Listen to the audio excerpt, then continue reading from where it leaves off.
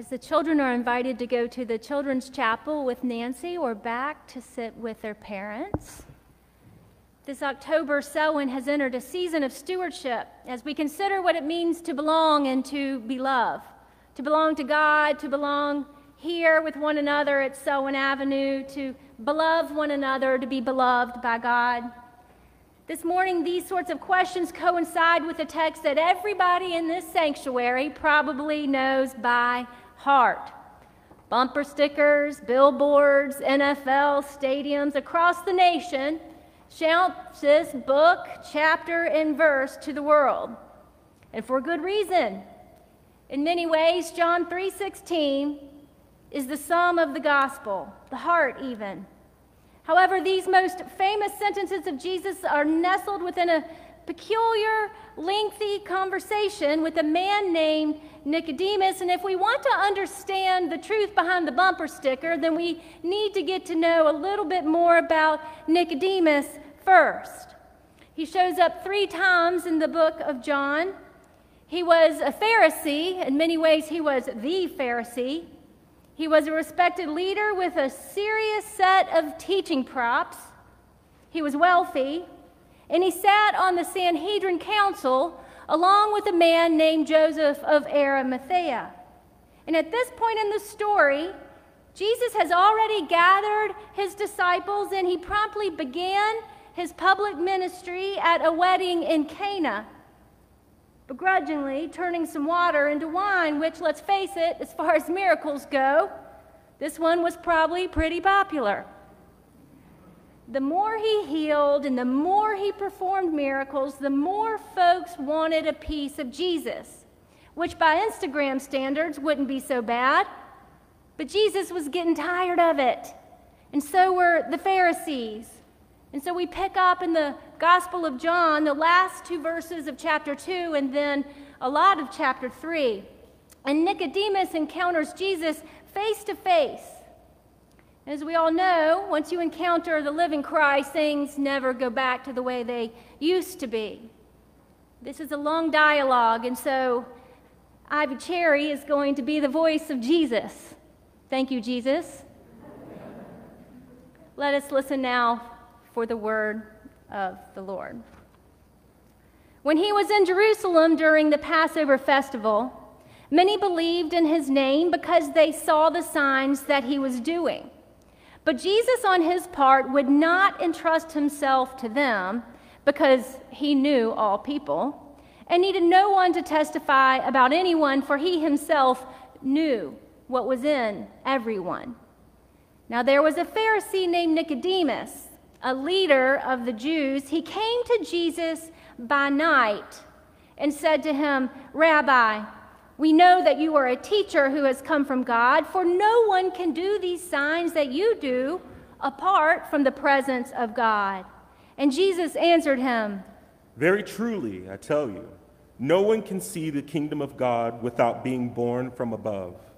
And Nicodemus said to him, "How can anyone be born after having grown old?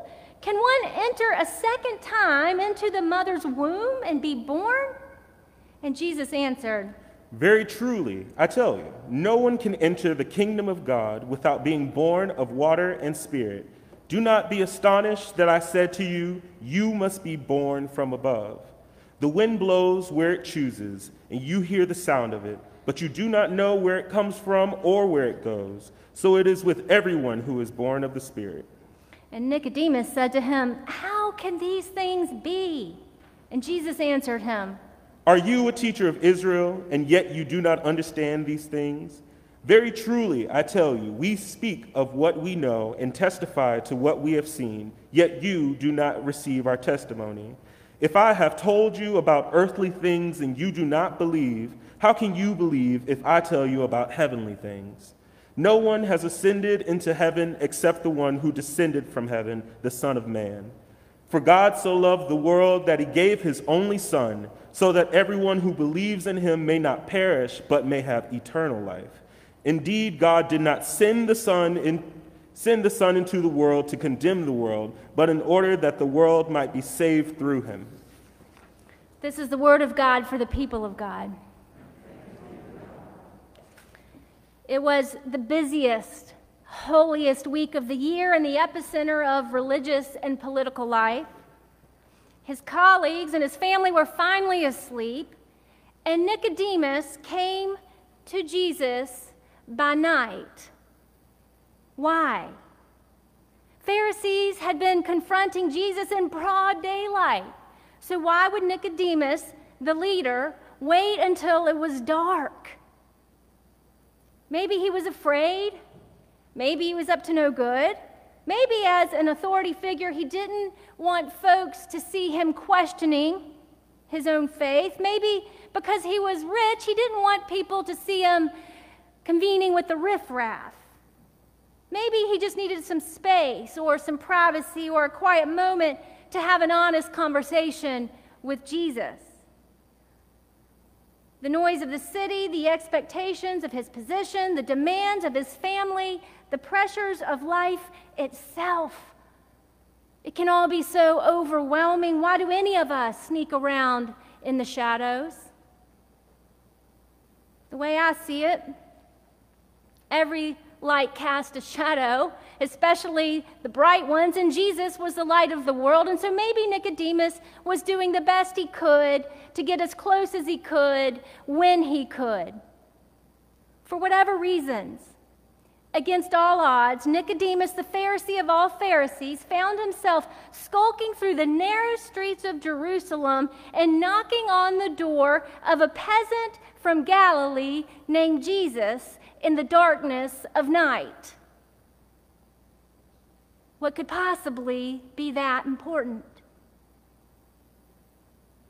What fears draw us to question the status quo of our own circumstances? Is there a truth beyond what we can control or contain or even imagine? Why do any of us lay awake at night unable to sleep? We've done everything right, not perfectly, but as best we could.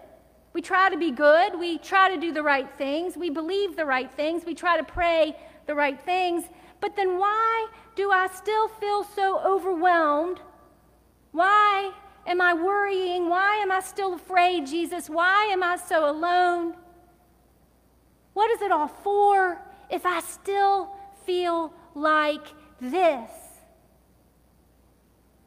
Why do any of us seek Jesus out in the intimate shadows of our own lives?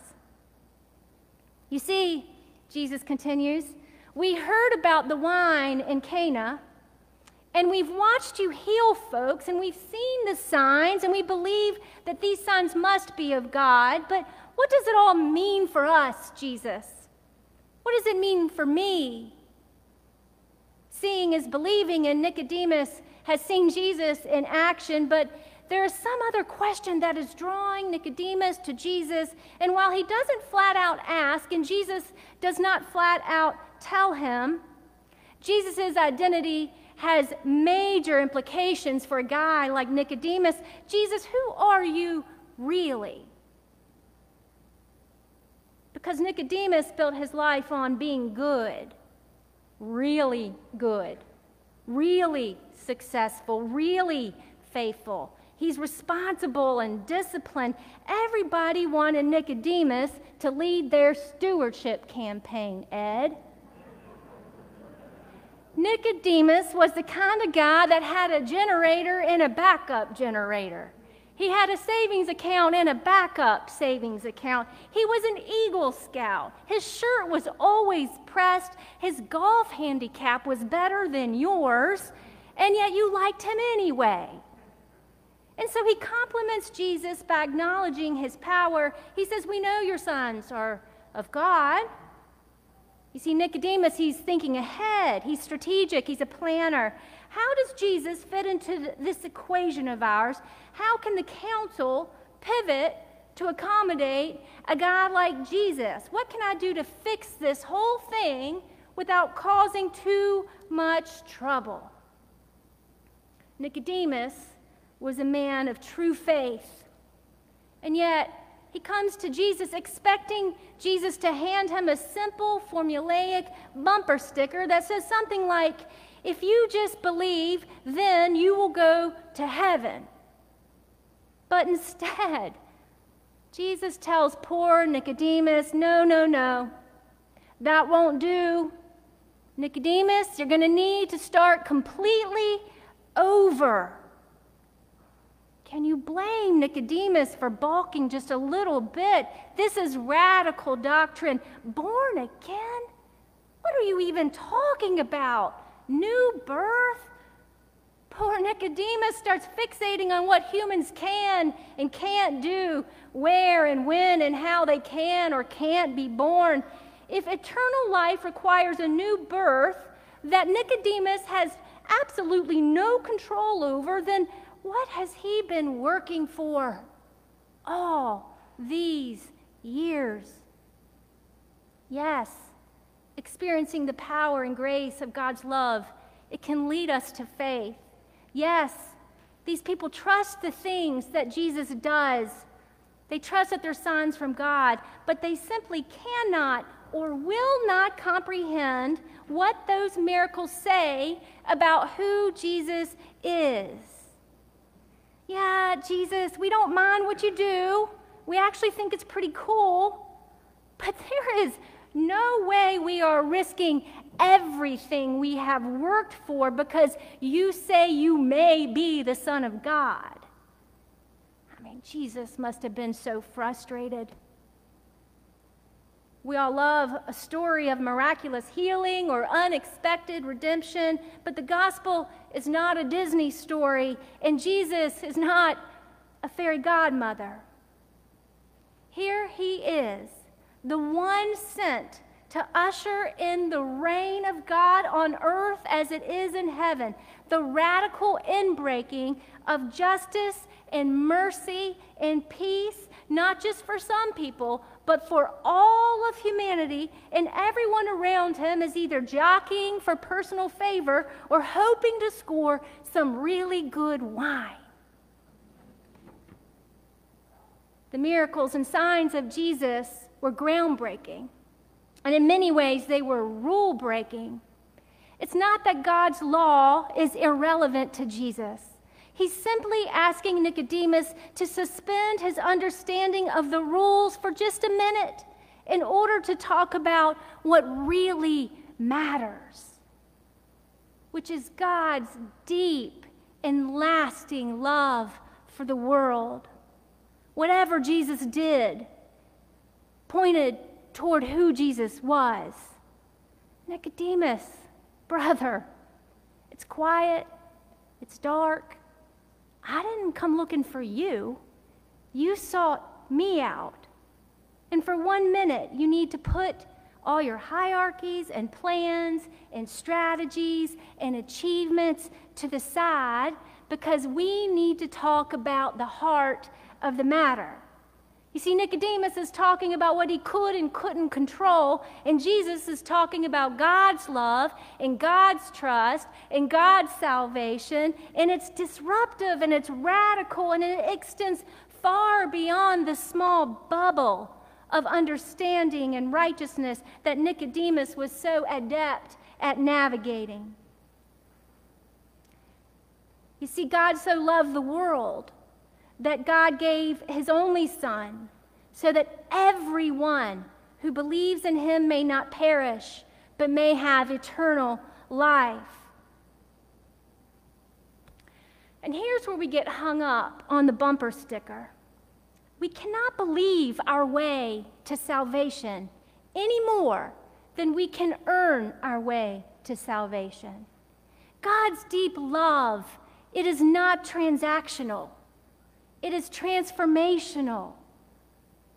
These days when we talk about belief, lots of times we're just talking about a set of statements or facts or doctrines or even ideologies.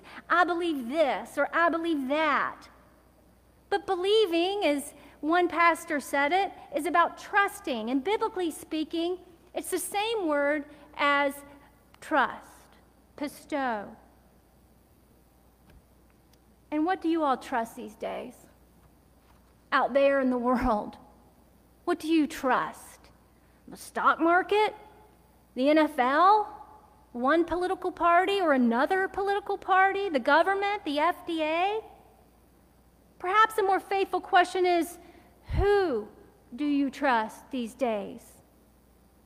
It seems just like we're struggling to believe in other people as much as we used to. In fact, it seems to be that our society is experiencing a crisis of mistrust.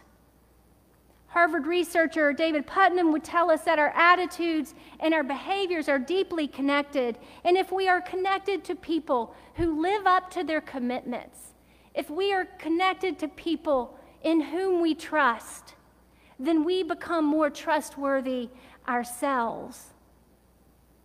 And as David Brooks has written, trustworthiness is a reflection of the moral condition of a nation. Well, we haven't been that connected for 19 months, and we haven't really been trusting each other so much. We've been isolated. We're struggling with our mental health, with anxiety and depression. We've forgotten what it means to belong to one another. And so you tell me, who can we trust these days? And this is the sort of thing that keeps us up at night. And you know what I think? I think this is what Nicodemus was struggling with too. You see, Nicodemus, he showed up all the time. He was faithful. He worshiped, he prayed, he served, he tithed, he led. And yet somewhere between that first time, he experienced the transcendent, amazing power of God's love. And this one moment where he is skulking around in the shadows just to meet Jesus face to face in the dark, his life had become an expression of transactional obligation. Nicodemus knew what he believed, but I'm not sure he knew who he believed in. Why do any of us seek out Jesus in the shadows of our lives? Who are you, Jesus? And what is all this for? To believe in someone, it is a relational act of commitment and trust. But it was even more than that with Jesus. To believe was to belove. And to belove is to hand your heart over to another. You know, I've always wondered why Nicodemus showed up to Jesus in the dark. But perhaps the better question is this: why would Jesus trust Nicodemus in the darkness of night?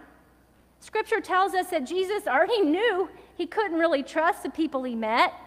Peter, the disciples, the church in general. Our track record is not that great. And yet a Pharisee who sits on the Sanhedrin council shows up in the middle of the night by himself, and Jesus reveals the heart of the gospel in the middle of the night to him. I heard one preacher say belief is the practice of God's radical love. God so loved the world that God handed over his one and only Son, his heart, with great trust. It wasn't a transaction. It is a transformation from the inside out. And you know, Nicodemus' story, it doesn't end in the darkness of night. He shows up 2 more times in the Gospel of John. Soon after this story, the council begins to pursue Jesus' death, and Nicodemus, sitting on that council, judiciously advocates for Jesus' fair treatment. And then, down the road, he helps Joseph of Arimathea take Jesus' body down from the cross to the tomb. And Nicodemus provides between 75 and 100 pounds of myrrh and aloe for Jesus' burial, which, if estimated today, would be over $200,000. For God so loved the world For God so trusted humanity with his one and only Son, not to condemn the world, but to save it. And anyone who would hand their heart over to Christ will have a deep and lasting life with God. Can Jesus trust us? And if so, are you ready to hand your heart over to Christ? Amen.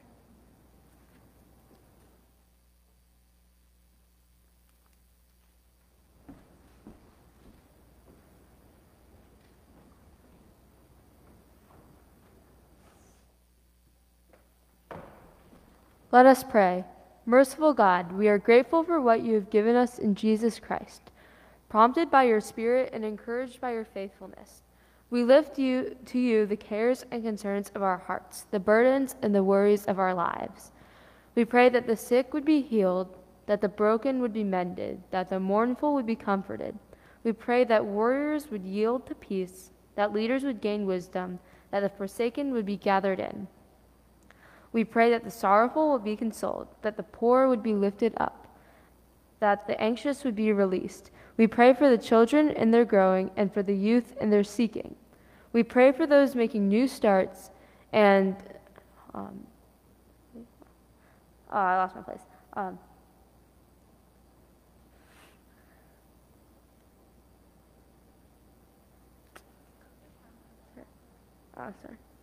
Okay.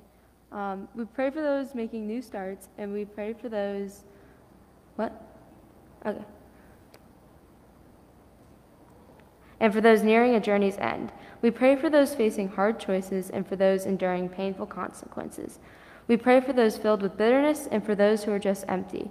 We pray that your church might claim its potential, that the body of Christ might be strengthened by its many parts, that the work of ministry might be done with joy and thanksgiving.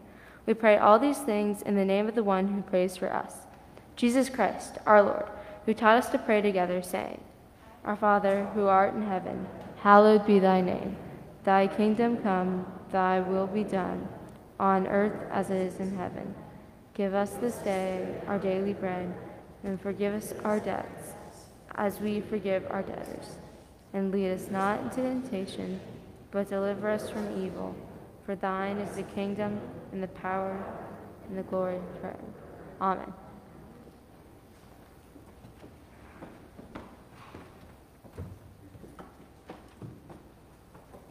Takes courage to lead an entire group in prayer. So thank you, Lena. It's also an expression of discipleship and faithfulness, for which I give thanks.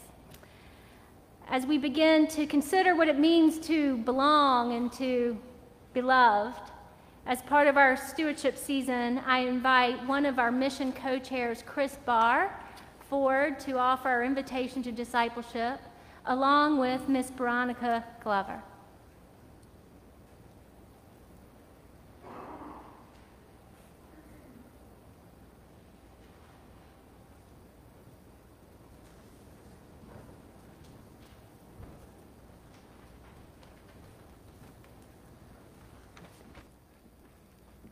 Thank you, and good morning, friends. We'll see if my voice can hold out here after a very exciting midweek App State win over Coastal Carolina. So first of all, I appreciate the chance to share why I value the church and remain committed to help sustain it. As I reflected, two key aspects and analogies came to mind. The first was the aspect of belonging. Recently, our men's group, we discussed a podcast called Finding Fred. During the podcast, it was 13 episodes, and it discussed 31-year run of Mr. Rogers' Neighborhood and what that children's show can teach us of how to get by in today's chaotic world. Central to the broadcast, and in hindsight, which may have been a ministry, Fred Rogers' message of, I like you just the way you are. That simple phrase carries weight and is in short supply in the world. However, it's in center stage and in abundance here in Selwyn. The next thought I had was around mission-oriented. As a household with 2 pound puppies, I'm constantly reminded of how appreciative souls are that receive kindness. Recently, I similarly saw a bumper sticker, and that bumper sticker was a dog's paw. And the paw said, "Who rescued who?" That was a great reminder to me of, first, how actively Selwyn creates and curates opportunities to love others and as God has loved us.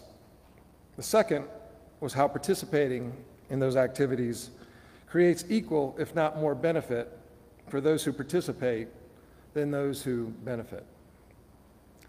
So in summary, as we are in the midst of stewardship season, I would ask you to consider the value in sustaining an environment that is mission-oriented and who likes you just the way you are. With that, I would like to introduce Veronica Glover. As Lori said, she's the Executive Director for the Greater Enrichment Program, which is yet another program that your stewardship has made possible here at Selwyn.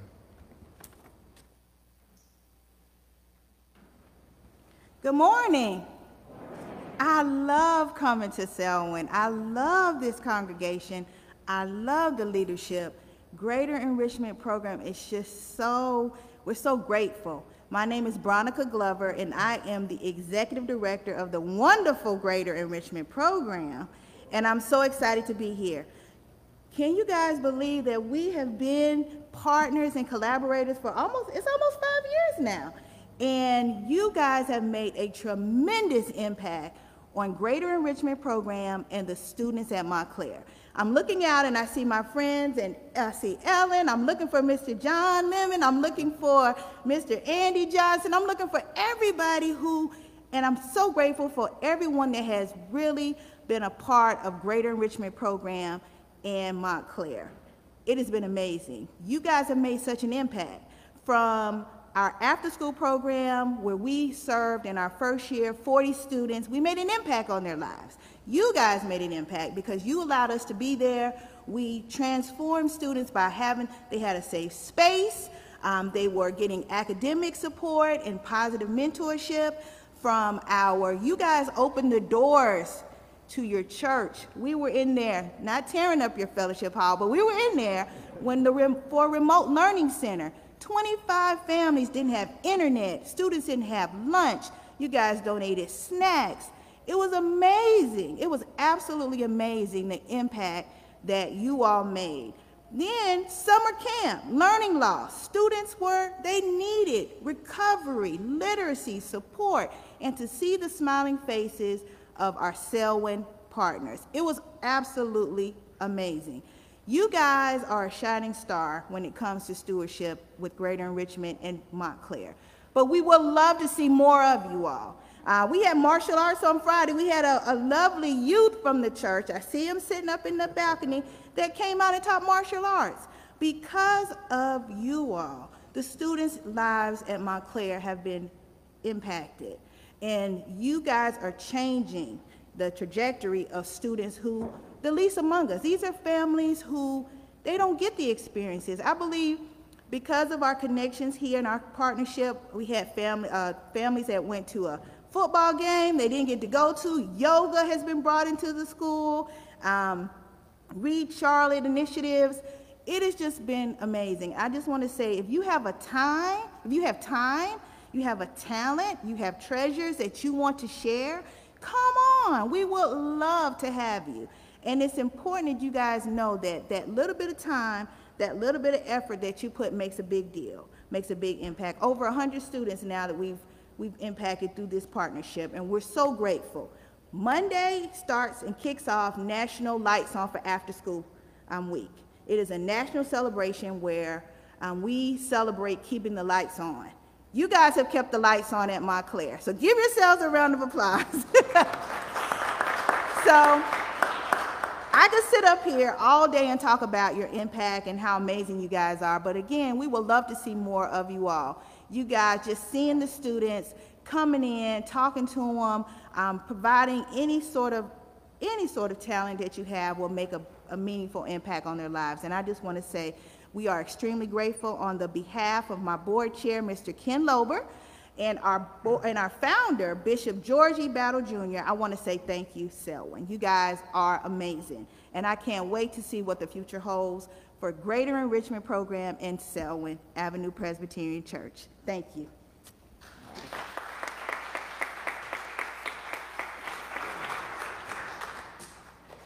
We're just lucky to buckle our seatbelts up and come along for the ride, Ms. Glover. Thank you so much for being here. Now let us present our tithes and our gifts and our offerings back to God.